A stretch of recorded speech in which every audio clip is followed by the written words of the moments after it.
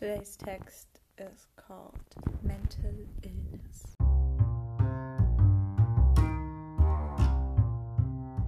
He's in comparison, I once heard so. Maybe you could too. These thoughts are like a cancer. They grow inside of you until it's a pit that you can no longer control. It's killing you inside.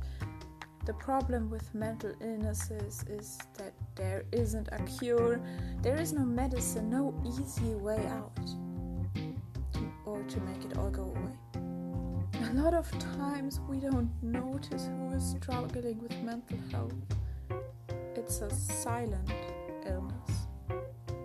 However, that doesn't mean we need you to become our saving grace. You do not need to cure us. We do not need that. What we need is that when our kind of cancer becomes stage 5, you'll stay. We're sick. There's a reason it is called an illness. And when we are not recovering, we are dying.